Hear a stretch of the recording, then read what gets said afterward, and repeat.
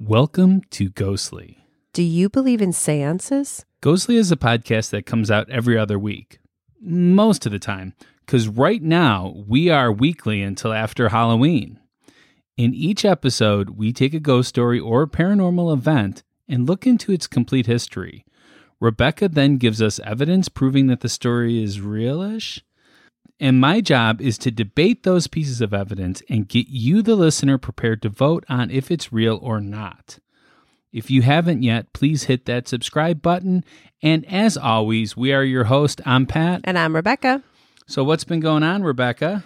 Well, we have been getting ready for an exciting month of Halloween fun. Yes. Now, us doing this weekly, it is like the best of times and the worst of times, right? It's like, man, I love doing episodes for you guys, but man, we are doing a lot of research. we are, but we've got some fun stuff going on this month. We do, yeah. But you're going to tell us a lot more about the episode fun later. But I do want to remind everybody about the book club, which is going to happen later this month on October 29th. So Thursday before Halloween, we'll get dressed up. We're going to talk about a scary book, which I'm going to say is actually pairing well with our topics for this month. Yeah, and people have already given us suggestions on what to dress up as. Oh, yes, that's true. If you are in Ghostly Society, you too can add your suggestions of how Pat and I should dress up this year. I'm thinking we should do Ren and Stimpy. We can talk about it. You don't like that idea. Okay. So do we have any listener mail before we begin? We do have listener mail. All right, let's hear it. All right. So our listener mail is from Jennifer. She says, I'm a new listener and have listened to all your podcasts that I could find on iHeartRadio. Shout out to iHeartRadio. iHeart. Though I have not had many experiences with the paranormal, which is good, I have always loved spooky things if I know they were not real. As a child, I have a large Italian family and spent so much time in their homes because the tradition of my family is it takes a family to raise a child. Let me preface that I only had one childhood experience that was very negative. A man approached me as a 10-year-old riding her bike and exposed himself to me and propositioned me, and I ran as fast as I could, told an adult, and called the police. After that, I was fairly guarded around men I did not know, understandably. Ugh. Now, I know that was a difficult thing to read, and yeah. I thanked her for sharing that, and I wanted to continue to share that, even though it's not ghostly and it's difficult to hear, but it's important for all of us to hear, because that is a thing that happens that's scary in the real world. That's just, it doesn't make any sense to me, but no, okay. It's pretty horrible. So anyways, just if you or anyone you know, if you ever hear a child tell you anything, call the police, take it seriously. I feel bad for all victims out there. Okay. So do I. All right. That summer, after it had happened, I spent a night at an aunt and uncle's home. This was a very religious household with 2 devout Catholics as residents. The morning after my night spent, as my aunt and uncle were getting ready, I went downstairs to the kitchen. It was a gorgeous, sunny summer morning, and I went to wait for breakfast. As I sat on the floor with my back up against the wall, mid-room, a white, smoky/misty, terrifying face, almost skull-like, appeared to me and rushed toward me, and at my face, I put my arms up to shield myself and tightly closed my eyes. As I opened my eyes, only about a split second later, it was gone. I raced back upstairs, sat on the stairs, waiting on my aunt and uncle, and did not speak a word about what had just happened. As a child, who would believe me and the home I was in? What would they think of me seeing such a sight, being as religious as they were? The second thing that happened that summer, I spent the night at my cousin's house. She was a mother of 3 young girls, 2 of which are twins. I thought I would spend the night and be a big help to her taking care of the young twins.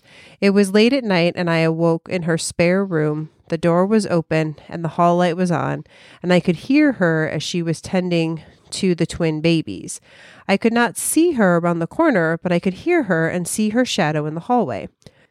My eyes scanned to the corner of the room opposite the doorway, and there stood a man in a white tank top with cut-off shorts, and his arms were crossed in front of his chest. He just stood there staring at me, and I stared back, and my eyes would glance over to the doorway, and I could see him, but also hear my cousin only around the corner from me in the other room. I was terrified and did not say a word. As an adult and now knowing about sleep paralysis, I do not think that was it. I remember I could not move due to my fear, but I know I could move my legs, arms, etc. as he stood there, and he did not move. I finally mustered enough guts and got up and darted out of the room around the corner into the room where my cousin was with her babies. I ran around into the room and hid behind the baby dressing table and told her about the man in the other room staring at me. She was freaked out, needless to say, and went around the corner, turned on the light, and there was no one there. I slept the rest of the night in her bed with her. I have not had any other things personally happen to me. I am more of a believer, but a guarded believer. Whether these things were only in my mind or not, and not real, I do not know. All I know is as I sit here as a 50-year-old woman, these images and memories are still very haunting. The rest of the summer, I did not spend a night anywhere else till much later in the year, understandably. Yeah, definitely. Well, thank you so much, Jennifer. We really appreciate you being so candid in your listener mail here. And it's important that it's something that we, talk about, and I'm glad you brought it up. And the other part just sounds horrific. And as a child, I can see that definitely being something that would weigh on you. Mm-hmm. Yeah. Yeah, absolutely. The mist thing is very odd. Yeah, it is definitely. I mean, obviously the man in the corner is also odd. But you could think of potentially non-paranormal reasons, I suppose, or could have actually been a person there. But interesting. Well, thank you, Jennifer. And Rebecca, you know what weighs on me every time we do an episode? What's that? The polls. I never like this part. Well, even when you win? I never know I'm going to win until after you say it. I see. This is always the worst possible time.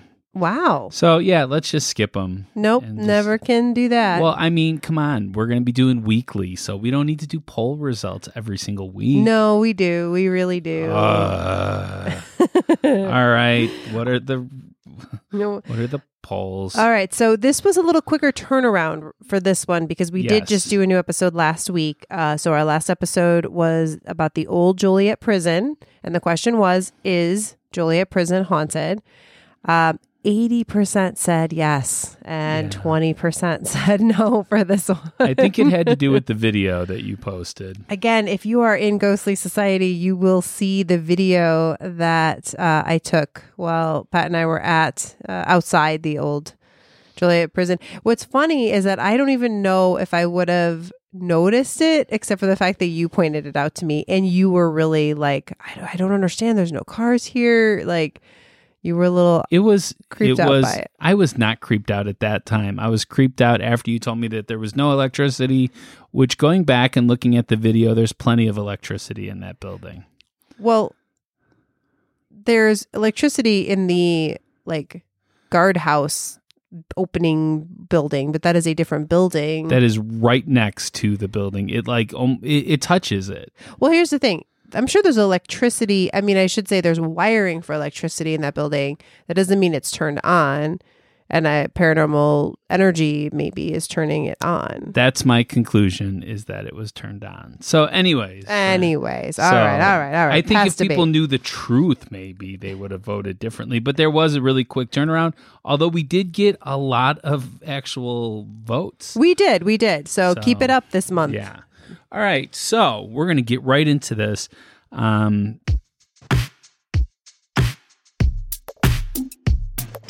Pat's Facts. From a skeptic point of view. Pat's Facts. He presents it all to you. Pat's Facts.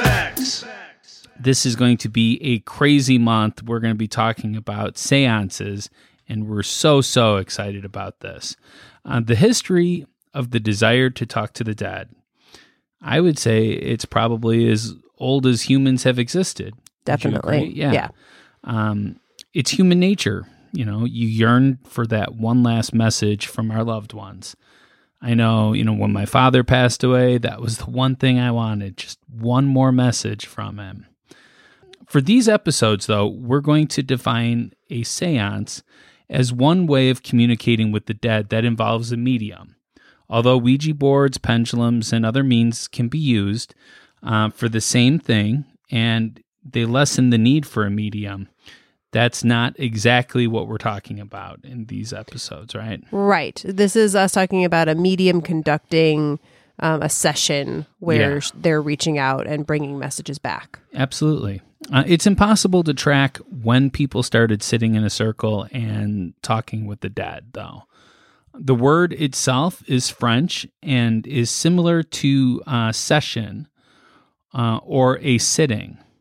But the first known reference in literature that I could find is a book written by George Lyttelton from 1760. Ooh. So that's the first time I can find any kind of reference to that particular kind of seance. I would probably date the practice that are still followed today with seances to come from around the spiritualist movement, but I don't know for sure. So a medium is kind of like the dead's liaison, right? Yes. That's how I view it. Mm-hmm, I like that. Yeah, so they concentrate or meditate on the dead and relay messages to the living. So these episodes are not going to follow the typical ghostly formula where we lay out the history and do a debate in each episode. We're going to save that for our last episode of the month, which comes out on the 28th. Yes. The day before our book club. Mm-hmm. The reason why is because this topic is just so big that we need time to do all the talking points and we need to think about things a little bit more. In these episodes, we will look at some of the well-known believers and a well-known skeptic, just to make things more fair. Yes. I think with the Exorcist ones, we didn't really have a skeptic side to that. That's true. So this time we will. Okay. We will definitely have that. Each week, we will still have polls, though. We decided that these polls are to measure our initial thoughts and thoughts throughout our investigation. So we want to see what you guys think in the beginning and then see what happens at the end. Absolutely. And then we've got some specific things stories we're going to go into in the middle. And which we might debate a little bit. I think so. Yeah. And we'll definitely want to hear your feedback on those. This week, we have an interview with Mihaela D. Bacon, THD. She's, I think, doctorate in theology, I believe. Theologian, yeah. Yeah. She's a medium that we first met, right? At an event we went to with Hands on Paranormal. Yeah. At the church where she is a senior pastor, the Evangelical Spiritual Church. Yeah. Yeah. Evangelical Spiritual Church. There you go. We met her there. Yeah, we did. And she is a well-known medium, not only in the Chicago area, but around the world as the president of the United Spiritual Council of Nations. Wow. So like the UN of spiritualists. Wow, that's interesting. Yeah, I guess. And I think she has she mentions a couple of other organizations she's involved with, I think, in the interview. So she's well-known. Yeah, absolutely. A lot of experience. And we thought because of that, maybe we should keep me out of the interview process. And Rebecca focused on the interview and did a great job. Thank you. So what's very interesting about Mihaela, though, is that she's done her seances in conjunction with paranormal investigators. And she's like very open to that concept. So we really wanted to get her on the show because I'm not sure that any other medium would allow something like that. And that really fits into our ghostly paranormal idea then. Yeah, she's definitely open to those two things together. And I think which is so cool. Yeah. I really, really appreciate that. She's not a single practitioner that she is, but she's open to working with other people and letting other people be in her space. Yeah. And she's worked with some of the people that we've already had on the show. Yeah. So, all right, let's go ahead. We're going to take a break and then we'll play that interview for you guys. And then we're going to take another break after the interview because it's a long one and come back and we're going to talk about our initial thoughts. Sounds good.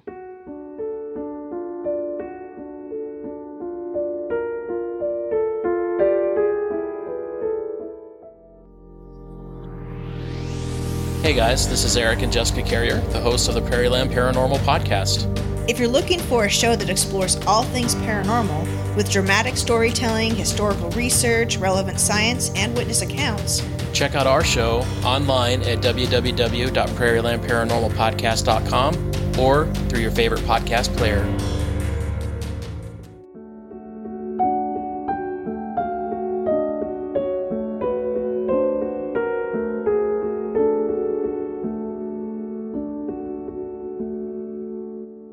Well, before we get too much further, why don't we introduce you and just you can maybe give us a little bit of background, and then we can maybe talk more about the seances and what you do and how you do it and what happens and all of that. So do you want to? Okay, my name is Mihaela Bacon. I'm the pastor of the Evangelical Spiritual Church, which is a spiritualist church, and I also have a doctorate in religion. I'm a theologian, and I have a secular doctorate in theology. So that's a little different than what most people are used to. And I've got a strong background in science, a very strong background in science. And so energy is a big thing to me. And of course, everything's about energy. And I do classes on Zoom. I have seances on Zoom, and they have turned out real well. When they wanted the first seance, I said, okay, yeah, I can do that. And it was great. And sometimes on Zoom, I see things behind people. I take little pictures of them, and it's great. Wow! Oh, that's so great. interesting. And we do readings on Zoom because there's no distance. When you're in the world of spirit, or when you're in the upper world, you're right there. And we do healing. We do dissonant healing on Zoom. Oh, wow. That's amazing. So we do a lot of things on Zoom. I've just kind of carried the practices over. Yeah. And when did you start doing this kind of work? I've been doing it since my 20s. Okay. And I'm 69. Yeah. What got you into it? How did you start? My family was holistic. They went to the Unity Church, and that's a concept of holistic things. And my grandmother used to sit with the Fillmores, who are the founders of Unity Church, in seances. And my other grandma, on my grandfather's side, she what she did was she was good friends with Mary Baker Eddy for Christian Science. So I've got a huge, just was raised in all kinds of stuff like this. And I don't remember ever not being able to see. What I do remember is realizing that somebody else didn't see what I could see. And I was maybe early teens when I understood that, because I remember saying to a friend she was going to do something, and I said, I don't think that's a good idea. Look at where you're going to go here. And I said, this is where that's going to take you, that concept. And I said, don't you see that? I said, are you stupid? Are you stupid? And she said, no, I don't think I'm stupid. But to me, it looked like she was stupid. And so today I understand that maybe I'm seeing something that you're not, or I'm feeling something, or I have an idea about something that you're not. And we all do this. You probably don't have any children yet, but when you have children, you will look at them and you will know something's not right or something's good. You just know. And that's using your intuition. That's using it. We all use it. But most of us are trained from our parents' needs that their needs, their wants, and their ideas are more important because they do have bills to pay. They've got to keep a roof over our heads. They've got to do all those things. So when we break our dolly's arm and we're crying, I'm going to buy you a new one. Come on, you got to get to preschool, or come on, you got to, I got to get you to the sitters. And so internally, many of us just learn that what I'm feeling and what I'm thinking isn't as important as what they're thinking. Of course, that's not what they're trying to get across. They're on a time frame. But so we deny those feelings. Mm-hmm. Do you feel like, so then is it that in your mind that like everyone is sensitive or has the ability, or do you think some people maybe are born with a more sensitivity? Everyone has the ability. Maybe some people have more sensitivity than others, but I do believe that conditions help the sensitivity. I certainly wasn't shut down. Mm-hmm.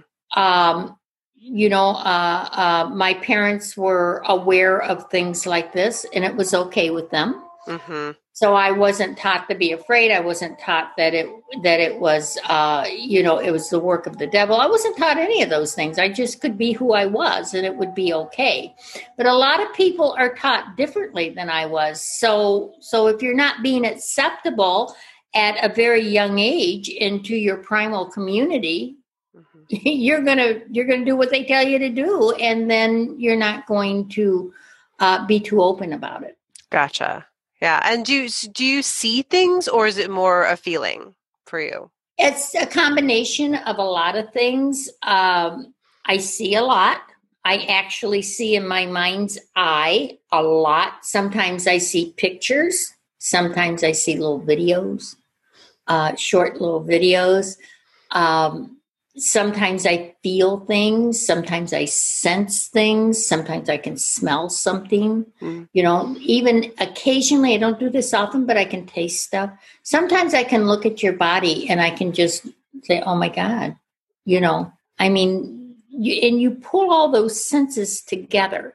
It's not like you do them independently. You pull all your physical senses together. That would be your knowledge and your ability to touch, feel, taste. And your clear senses are nothing more than your physical senses on another octave. Gotcha. Okay. And you pull them all together. And that's how you do a reading. And it takes years to learn how to be a good reader. Well, that was going to be my next question. What do you think? What does it mean to be a medium? What doesn't it mean? Okay. A psychic is somebody, and I don't even like to talk about this because I don't even know if I even go along with this anymore. Sure. But a psychic, according to Hoyle, a psychic is somebody that gives you readings on this plane. Okay. Okay, be careful of the green truck that you're going to see tomorrow because it's going to pull out in front of you. Mm-hmm. A medium will say, oh, honey, your grandmother's with you. You're awfully young to have lost a grandmother, but I see a grandmother with you. So they're peering into the spirit world. But spirit gives us our information. So there's a real fine line there if there's a line. Sometimes I'll do a reading for somebody that comes to me, and it'll be strictly in this world. I see you buying a new house, and I like where you're going to move. Are you thinking about moving? No, but I see you moving in about 6 months or so. Well, I was talking about that. I rest my case. That has nothing to do with seeing grandma cooking. Right. Okay. But yet I'm getting my information because I'm peering into another dimension. Gotcha. Okay. Yeah. That's been something that I've, been thinking more about lately. Just there's like a slight difference, but they're very connected. That idea of fortune telling, I got, for lack of a better word for that, versus seeing, into other dimensions or areas. When you do fortune telling, or when you do a crystal ball, or when you do readings, what you're doing is you have a focus. That's all you're using it for, is a focus. You can gaze into a ball, and maybe you're gonna see movement. Maybe you're gonna see a picture. Maybe you're gonna see a word. It's a focus, and they work very well. I have nothing against them. I teach my students that. I do not teach my students that there's something wrong with being a psychic and something really great about being a medium. And I think that's what a lot of people like to do. And the channel, I channel Archangel Michael. I'm going to tell you what, when I'm in trouble and I've got myself in a mess and I'm looking for an out, I don't say, oh, wait a minute, who's giving me my information on this? I don't care. If it's better information than's going on inside of me, I'm using it. Yeah. That's a good way of thinking about it. Oh dear God, help me. And when something comes, I'm not going to ask who is it and what did you do here on earth, or did you ever even live here? I mean, I'm not going to do that stuff. Sure. I'm going to take it and run. Mm-hmm. So then how does a seance fit into that work? Is that more of the seeing the other side, or? Right. People come to seances especially to get messages from the other side. That's why they're coming. That's why they come to me or to any other medium. And typically you say a prayer. You know, a lot of people call it the prayer of protection. You just say a prayer. And then you open up your seance. It should never be more than 45 minutes to an hour and 15 minutes. That, you know, that's somewhere in that frame of time should work. And then what I do is I start throwing out things that I see. Oh, I see a man coming into the room. He's got gym shoes over his shoulder. I believe he was a runner, but he's a young man. And I feel that he's a child of one of you people. He's got lighter hair, you know, and somebody might identify him or they might not identify him, you know, and then I move on. But at the end, what I always do at the end is everybody gets a reading from me. Okay. You know, I give everybody a reading because everybody came for a reading. Everybody came for something, and you don't want your people to walk away empty-handed. So what I tell them at the beginning of my seances is everybody will get a reading who's here tonight. Now, if I don't come to you or I don't bring somebody you're looking for, then I want you to tell me who you're looking for. And if I give you a description or an identification and it doesn't match, don't make it match, because that isn't who I have. I am going to do my best to please you, but I'm going to give you what I have. And if I don't have who you're looking for, then maybe there's a message coming in you need or whatever. Gotcha. So, and then of course we close with a prayer, and that's the end of the circle. And we sit in a circle generally. Yeah. Well, and that's what I was going to ask too. And it's so interesting because you talked about Zoom is like, is there a physical, you know, certain, like, so we're sitting in a circle. Is there a crystal ball? Is there a, you know, a spirit board? You know, what are there? What I use is, you know, and the people, you know, a lot of times I do people that are, you know, that are very well versed in this and have their own investigation teams, and they'll bring their instruments and their, you know, all their stuff, and they set it around, and that's fun. You know, that's fun. I like that. But I generally, if I'm doing one here, I'll put out what we call trumpets. Back in the old days, they had trumpets. They were like metal dunce hats, tall dunce hats. And back in the olden days, they used to hold them, you know, you could see them flying in the air. I've never seen one fly around. But I will tell you, back in 2000, when did we have the Twin Towers? Oh, 2001. 2001. Right? 2000. Yeah. Right. Oh my gosh. That's so sad. I know. You know, like, you're too young for that. Oh, no, and, I'm not. Anyway, I had a class the night before it happened. And the trumpets, I swear to you, were on fire. And I said to the class, these trumpets are on fire. And I, you know, I don't like the feeling. Something's really wrong. And then early the next morning, I woke up to that. Now, I did not know that the Twin Towers were going to be on fire because planes ran into them. I did not have that information, but I knew something was wrong, and that's documented. Wow. Oh, that's so So, interesting. yeah, and right before we had the crash in 2008, I think it was. Yeah. Yeah, right before that, I called my financial advisor and I said, I want all the money for the church taken out. And he says, why, Mahela? And I said, this is going to go down. And he says, well, we're doing pretty good, And I had left it in for quite a while because it was slowly going down. And I pulled it out just before it really bottomed out. So, and that was a feeling, it's just something I wanted to do a little bit before that, but then it was just nagging at me. Those nagging feelings you really need to pay attention to.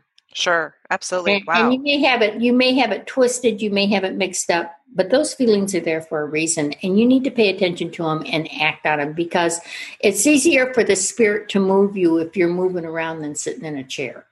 That's an intro. Oh, I'm gonna remember that. I like that. That's good. That's good. I think sometimes I need that push, to right. act, because it's easy to be safe and kind of keep yourself in the same place. But then, I what I try to do sometimes for myself is I know if there's something I want to do and it scares me a little.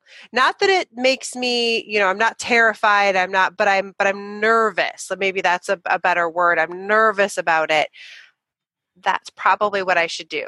That's probably the direction I should go, but I have to make myself that little bit uncomfortable, like to get myself to it. You got to move. Yeah. Follow those really nagging hunches.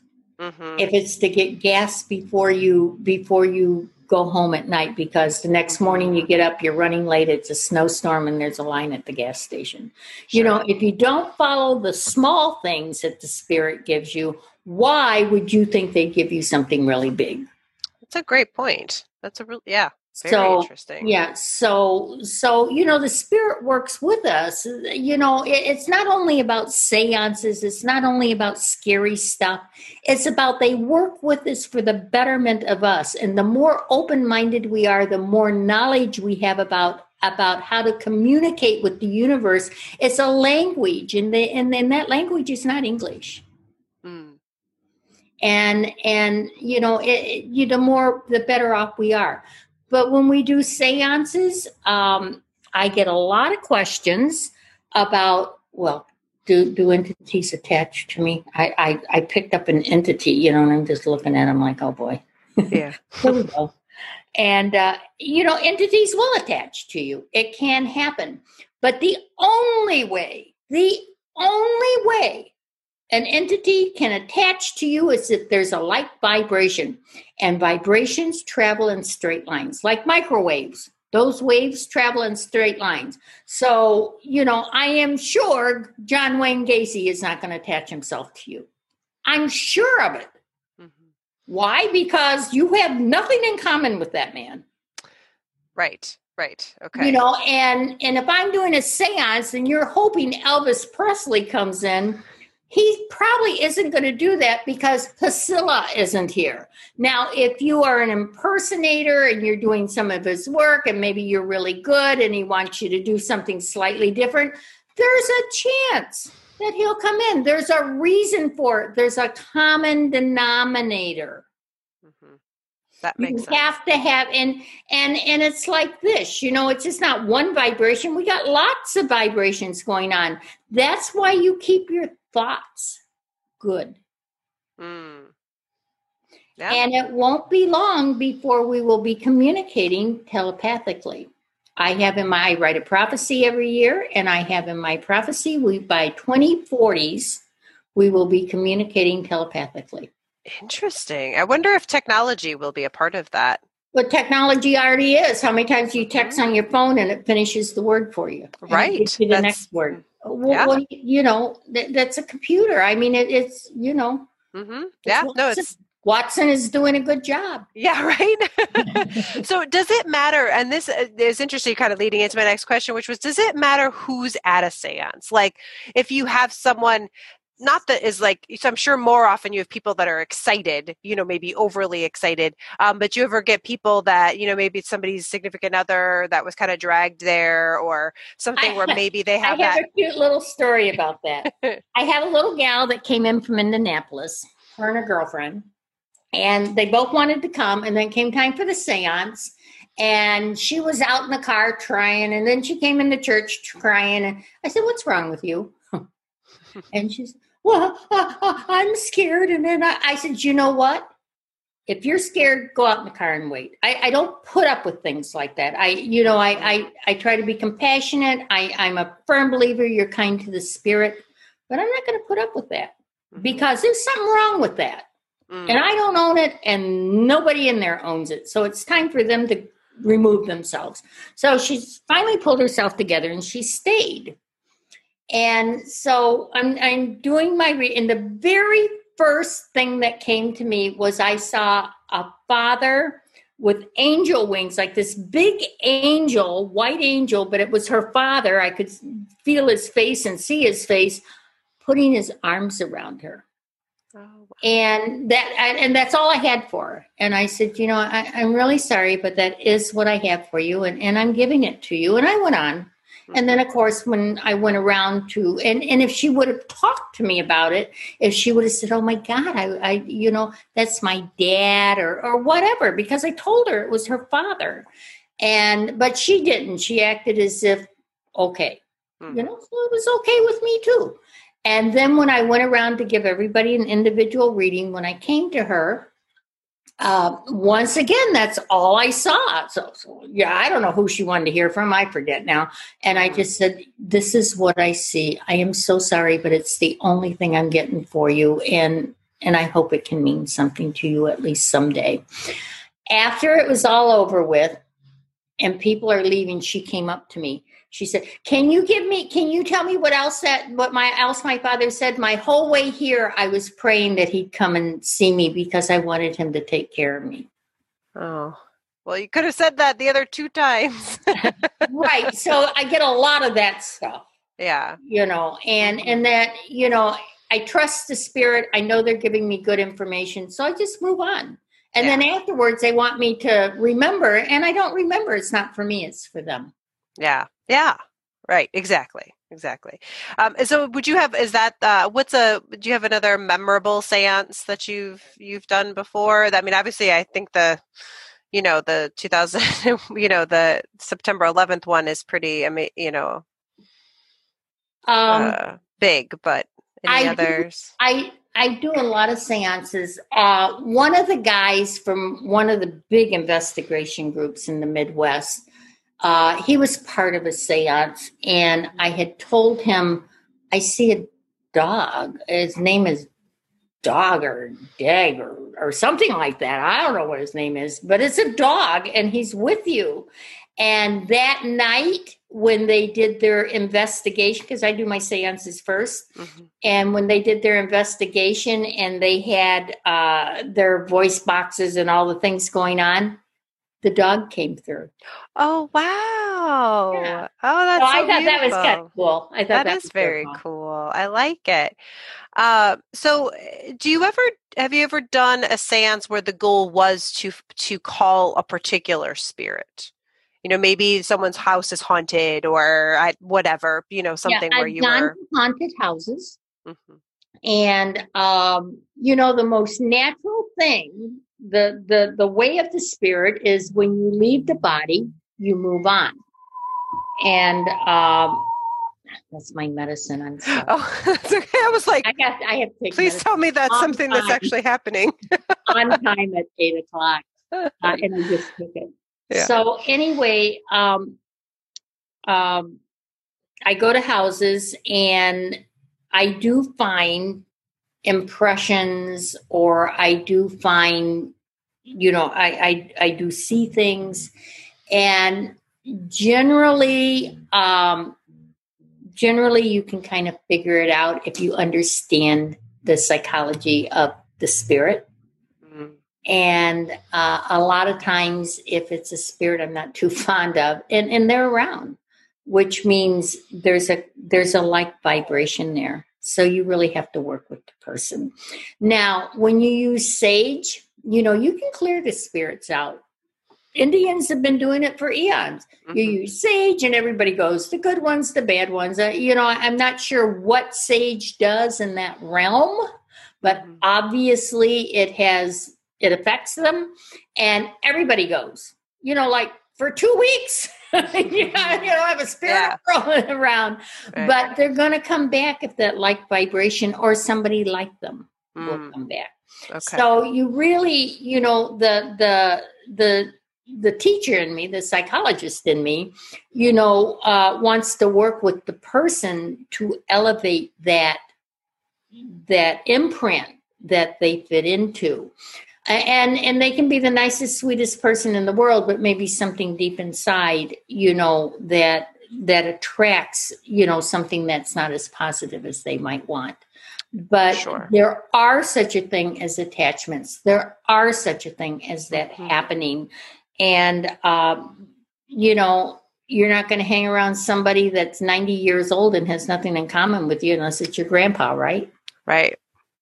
Rest my case. Yeah.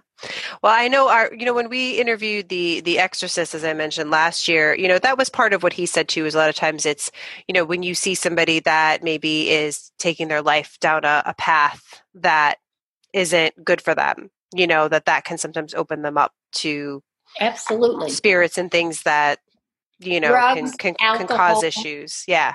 Drugs, exactly. Alcohol, all of the vices that overeating can open you up. Interesting. Things that you think, she said they got an addiction with eating. Well, there's something wrong with that. Something's not right. Sure. So any addiction can open you up. And people that are challenged mentally, it can open them up. There's a lot of things because there's pockets or holes, and it's hard for them to, it's hard for them to elevate those thoughts to keep it out. I had a man, he was a parishioner, and he would wear headphones and listen to loud music so he couldn't hear the voices. My heart broke for him. Wow. It absolutely broke for him. And back then they didn't have the medicines that they had now to help. Sure. It's like a life condemned to hell. Yeah, absolutely. Oh, there's all kinds of stuff that but fortunately it's not, fortunately the masses aren't there. Sure. Now, would you say a seance, could anyone do a seance? So if I was, if I lived in a haunted house and I wanted to do a seance or just my friends, were like, oh, let's try it. Or maybe we're more serious, right? And we want to do it. Would you say anyone could do it? Should they go through training first?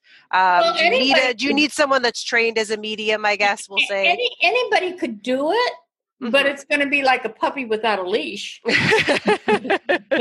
bless you, honey, because I have no idea what's going to come along. Right. You trust me. You trust that I'm going to have the insight to protect you and take care of you. You're open to me. Your heart is open. You've given me a lot of power. So a bunch of kids get together and people like me in high school and junior high and college, we all did it. And you get together and you stand in front of the mirror and you ask for Mary, whatever her name is, and turn off the lights and you do seances and I'm surprised I survived all that mess. Yeah. But you can do it. Anybody can do it. But you're going to be like a puppy without a leash because you've had no training. Yeah. All right. Any famous mediums that you admire or have read about or are interesting? I really like a current medium is John Edwards, and I'm going to tell you why I like him. He knows how to work a crowd. He does, and he keeps everybody involved, even if he's reading for one person, and he doesn't read for them so long that everybody else gets bored. I have been in public meetings where people have paid enormous amount of monies. There's only maybe 30 people there, and they've read for 5 people in 2 hours. Who wants to listen to that mess? Yeah. But John Edwards works a crowd. He's an educator. And if you can't educate somebody while you're working with them and reading for them, then I don't think you've done a good job. you're going to walk away from this podcast knowing a little bit more than when you walked in. Yeah, that's our goal. Always, we want to learn, James Van Prague, Mhm. And then you got the pioneers of spiritualism like Swedenborg. And he was the first intellectual, somebody that had education that supported spiritualism. And now spiritualism has come a long ways. And even I'm president of a national spiritualist association, and I'm starting to update the education so it's more on a college level than a school level. So they've come a long ways. They've come a real long ways, but they've still got a long ways to go. People that are spiritually inclined, they at least work with the atmosphere of spirits. Mm-hmm. And I don't know how many of them go into doing the seances and things like that, but seances can be productive. When you tell me, I just need closure, Mahela, I just need closure. When I'm doing a reading, I just need closure. You don't need closure. You need to understand your mom is all right and she's moving on. Mm-hmm. That's what you're looking for. Mm-hmm. You're not looking for me to say, well, she's dead and I just put closure on it. I mean, come on. Right. And when we start to understand the psychology of the person that's hurting and we can bring them comfort, that's a great healing. The healing of the mind is the greatest healing you can give. And it's in the hands of the medium often. Yeah. I go to, I do funerals. I'm a minister. I do funerals, and I've been with mothers that's lost their children. I've been with children that's lost their parents. I've done military funeral. I mean, I've done every kind of funeral you can imagine. And you're there not to just walk in and say a few cute little words and walk out. You're there to be with the people because everybody has a story to tell you. Everybody wants to talk to you. Everybody loved this person. And that person, of course, is there. So mediumship isn't just about the circle. It's about the healing of the mind. That's really a sweet way to think about it. I like that. Yeah. And, when I get an impression on something, where do you think I'm getting it? You think my mind's making it up? I'm not smart enough to do that. And I'm a pretty smart gal, and I'm not smart enough to do it. The spirit gives me information. It's a way of life. It's not that I wake up this morning, I'm going to do a reading. I wake up this morning, and it's my way of life. It's who I am. It's incorporated. If you ask me what I think the weather's going to be in 10 days, I might give you some answer. Or I might tell you, well, how would I know? But if I give you an answer, you're getting a reading. Gotcha. Okay. Yeah. Well, I know I think I'm out of my questions. But if is there anything else you'd want to share about seances? And then I'll give you a chance, of course, to talk about, your church and all the services you offer. We can let our listeners know, but anything else on seances that we should? That's to remind me to take my medicine. There you go. Seances, I believe, are designed to be a beautiful thing. I don't believe that they're designed to scare you. I don't believe that they're designed to be creepy.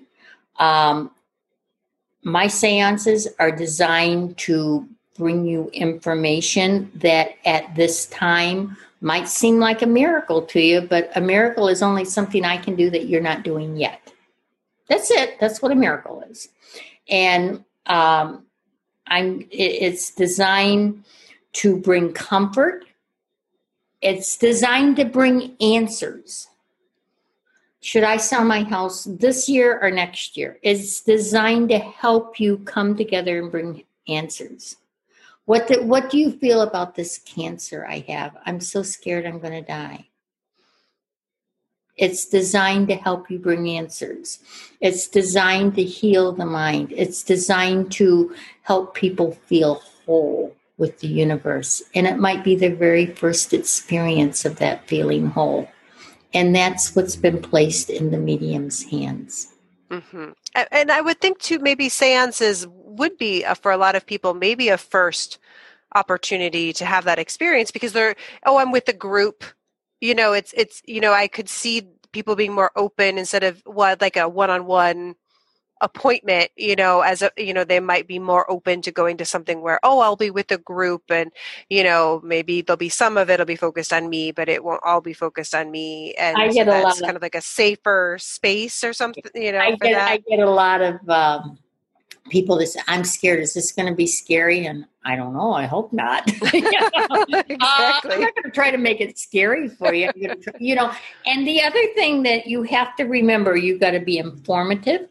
Mm-hmm. You got to be concise, and you got to be brief. If you're talking 20 minutes to somebody, you don't know what you're talking about. You're just grabbing at words, hoping you hit on the nail. Yeah. We covered a lot tonight. Mm-hmm. A lot. We did. We got through a lot. Because it's concise, and I know what I'm talking about. Mm-hmm. And, I might have not have been as brief as I would in a seance, but it wasn't long, drawn-out conversation. Explaining every little detail. Sure. Yeah, absolutely. So if people are interested, maybe tell us a little bit about where they can find you and what kind of classes that you offer. I offer 6 classes a week on Zoom. And I'll be opening up a minister's class that's a 6-month class in January. Okay. You can find me on Zoom.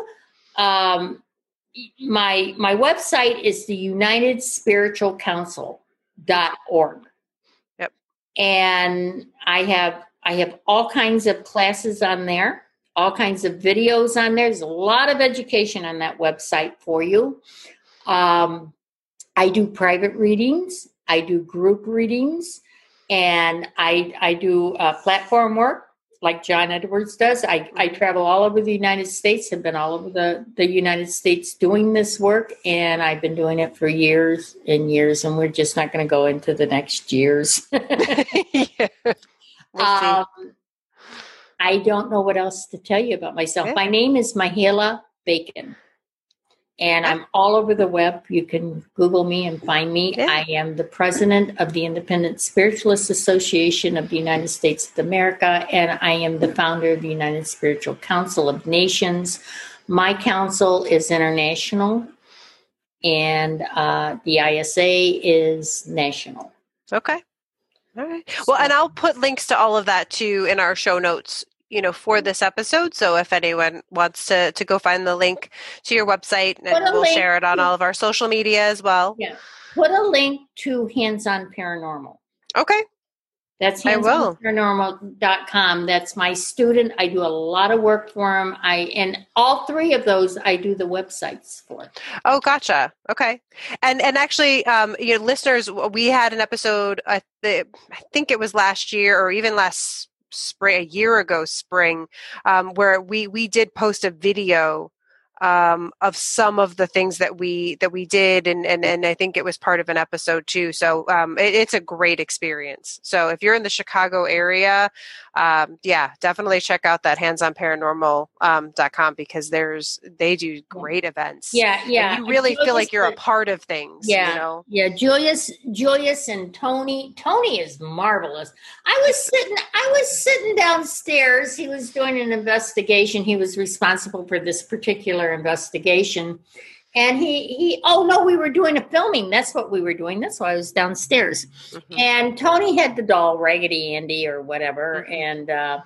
and who was it? Annabelle. And so Tony told the spirit, if you're here, turn on the red flashlight.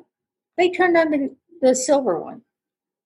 If you're here, turn off the flashlight. They turned on the red one. I mean, it was so much fun.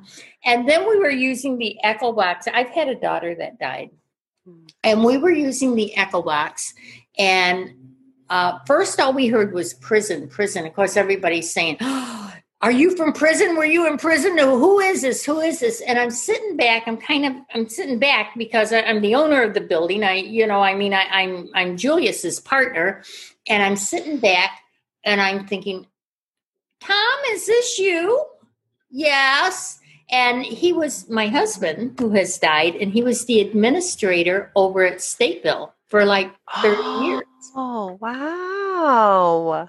And then a little bit later, we're sitting there, and they're doing their filming and asking questions, and the spirit box says, "Hi, Mom." And I said, "Missy, is that you?" Yep. And then when she left, as clear as you want to hear it, she says, "I love you, Mom." Oh. So there's just so much that can happen. And those are things that aren't made up. They were clear. A lot of things that they get on their instruments are very clear. The instruments are getting better. Yes. And the veil is getting lighter. And we're starting to peer through that. Well, if we're going to be communicating telepathically in the next 20 years or so, something's got to change because our dense mind can't do it. Right. Well, so that's where, Neil, who kind of helped connect us to you for this, we just did an interview with them about the country house, and they talked about their spirit box and how it uses newer technology, so that you're not hearing the crackle of the radio, it's more of the internet. And so again, that technology is actually helping us and be able to hear and reach more. I did one of his events. I was doing readings at one of his events last year, and he had some new technology, and we were standing by the box, and my daughter came through. My daughter likes technology. That's what she likes to come through on. She likes it, and she came through on that. But Neil has a forward-thinking mind. Mm-hmm. So he not only thinks about, there's a spirit out there. He's thinking about the functionality. Mm-hmm. What's the purpose and what is our purpose and how we, he can go on. And that's the kind of mind you look for to follow. Mm-hmm. Because he's going to keep you on your toes and he's going to push you forward. Mm-hmm. And that's what it's all about. People like Neil, people like Julius, people like Tony. Tony's still young enough that, he's into a lot of really neat stuff. He is. He's did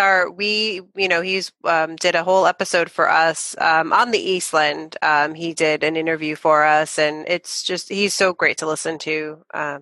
He's knowledgeable. So knowledgeable. He's made it his business to know. Yes, definitely.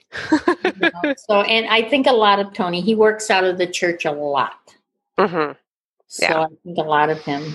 Yeah, we took one of his tours, his bus tours, and it was immediate, like, we need to know this person and we need to work with him and get involved with him and what he does. So, he's great. Yeah. Tony's going to be doing tours on Thursday night here at the church. He's going to be Ursula. Ursula, yeah. Mm-hmm. Ursula she's the one that's going to own the tour, but Tony is going to do the tour here on Thursday night, every Thursday night, starting next Thursday until I think it's maybe the 5th or 6th of November. Okay. And I think it's a 3-hour tour here. Oh, wow. Well, there you go. It'll be a good Halloween time. Yeah. So anyway, they're doing that here, and Tony will be the guide. Okay. For that. And if anybody's interested, you should get some evidence. Everybody does. I can attest to that. We did. So you should get some evidence. It should be fun. Tony's a great guide. I adore Tony. Mm-hmm. Yeah. And Bill's funny. Now, Bill lives here at the church. Oh, okay. And he's another one that works with Julius. And Bill's doing here at the church on the 31st while I'm at the cemetery. And he's a hoot. I mean, the guy, he used to be a comedy writer for Hollywood. Ah, there you go. So, he comes off with this off-the-wall fun stuff, It's like, where did that come from? How did you think of that? I don't know. It just comes. Pat is an improv comedian, so he's my co-host, and yeah, that's his brain works in a different a different level with that category. Stuff. Yes, I don't know how they do it.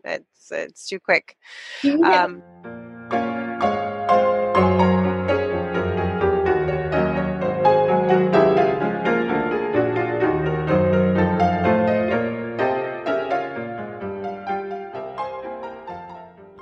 Hey, listeners, did you know there's a way to share with the world whether you're hashtag team believer or hashtag team skeptic, or for those who need it, hashtag team the middle? It's our store called Ghostly Gear. Yep, and we even have custom ghostly designs like microclimate or even the Easter Island Massacre or of the Ghostly logo.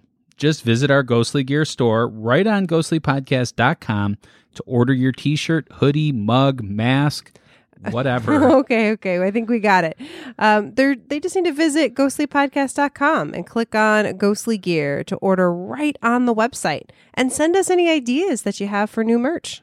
Exactly. Order your merch today and send us a pic of you in your ghostly gear.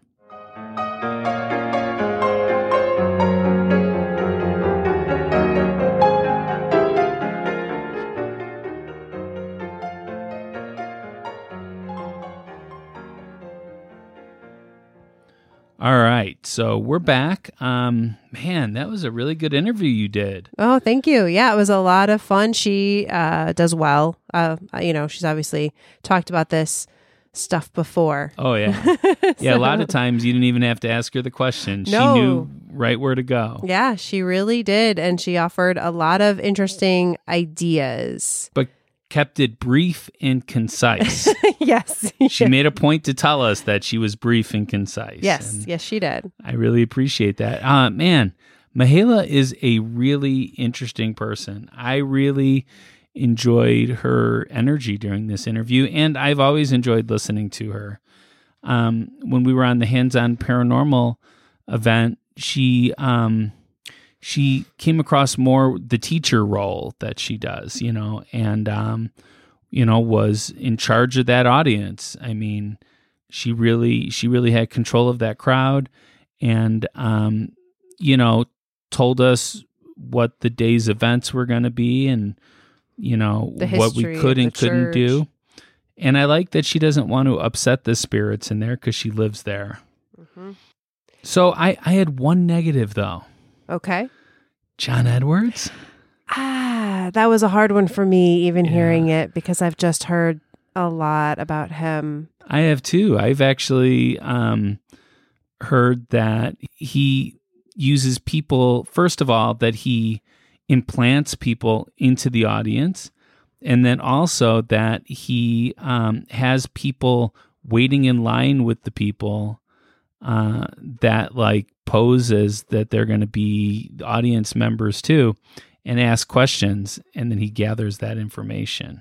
Yeah. So I don't know, but I will say that as much as I do question that part of it, I feel like she doesn't know him necessarily super personally, and for her, she just appreciates the way that he's able to satisfy everybody in the room, which was a big part of that. Good.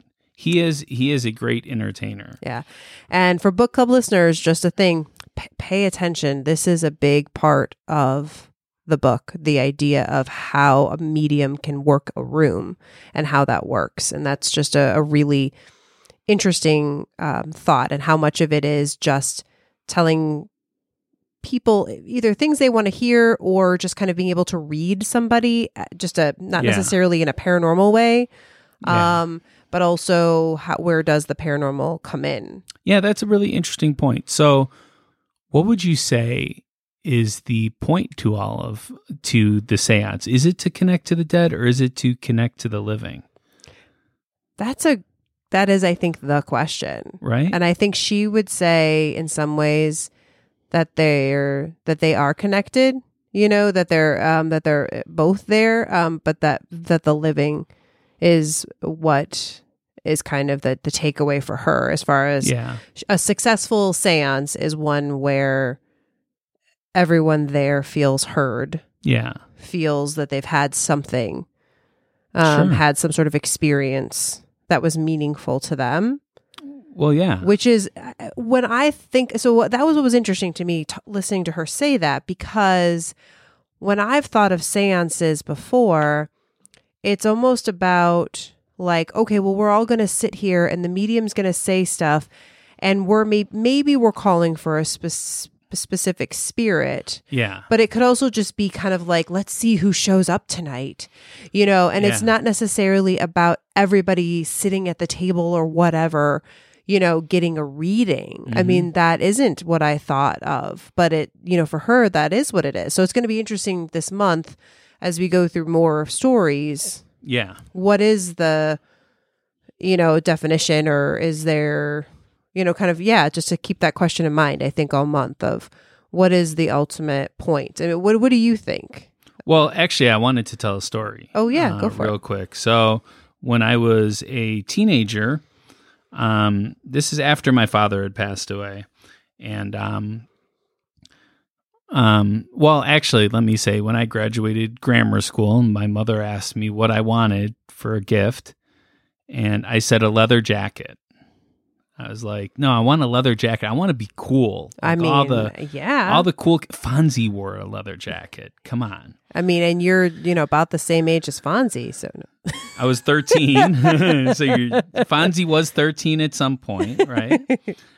So I wanted a leather jacket really bad. And the one that I found that I liked was a motorcycle jacket. Nice. So picture that. Picture Yes. a 13-year-old boy wearing jeans and a motorcycle jacket. Much cooler okay? than me at 13 with my brown leather jacket. That was not a motorcycle jacket. Yeah, well, I wanted to be cool though. So. Yeah.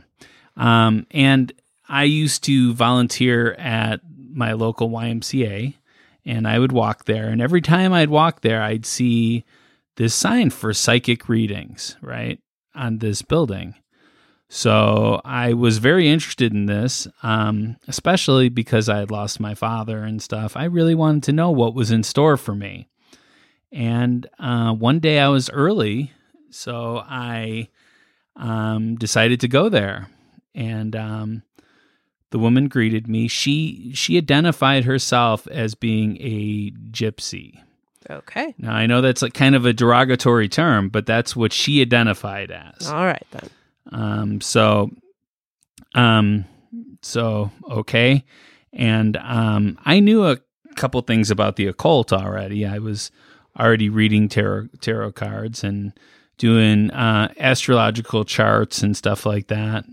So I had to be like 14, maybe 15 at the most. And she said that she was a medium and that she would be contacting an ancestor of mine. So I was super stoked. I was like, yes, let's do this. I was a little nervous, a little scared, but, you know, for the most part, I was super excited about it. And she sat me down, and she had her hands on the table, and I had my hands on the table, and she started to shake a little bit, and she's like, "Oh, I'm getting somebody." I was like, "Yes, okay." And she said, it's your father." Now, I had already told her that I would love to talk to my father, that she was passed. There's the rub, yeah. Yeah. And so she proceeded to tell me, she goes, he knows that you're in trouble with the law. Whoa. And I was like, well, wait a second. I am not in trouble with the law at all. But she saw this, 14, 15-year-old male with a biker coat on in jeans walking in. So her instinct was that I was, that I've had trouble with the law, which I wasn't. I was a really good kid. So that was debunked right there. And then a lot of stuff that she said just didn't make sense, didn't add up. Mm-hmm. And I left there very, very disappointed because to me, it was all just a hoax, that one thing. But here's the thing. Had she said the right things, she would have made that connection with me that would have left me feeling like, wow, I got to talk to my father. That was great. It might have actually put me at ease and might have made me feel better, So I do believe that the most important part is the connection with the living. Mm-hmm. Because if you could make them feel as if you've done this is something that, people are desperate for. Mm-hmm. Yeah, I think that's why, it's such a popular thing that has been. Yeah, sorry for the long story. No, that's a good, I'm not a good story, but a good to hear story. I think it's very relevant. Yeah. And I think we'll hear more stories as we go this month. All right. Well, I want to thank everybody so much for listening. Please share us with your friends and family. Why, Rebecca? Because word of mouth is our best advertisement. Of course. Yeah, definitely. We are going to be talking about the Houdini seances on the next episode that comes out on the 14th. So excited about this one. Now we're going to dive into spiritualism, skepticism, magic. And we have it. Oh, it's just going to be, that's going to be a fun episode. Houdini was one of the biggest skeptics of his day. Yes. So he is a hero of mine. No, I am very excited. Yeah. Yeah. This is going to be great. Well, until next time, stay ghostly. Bye.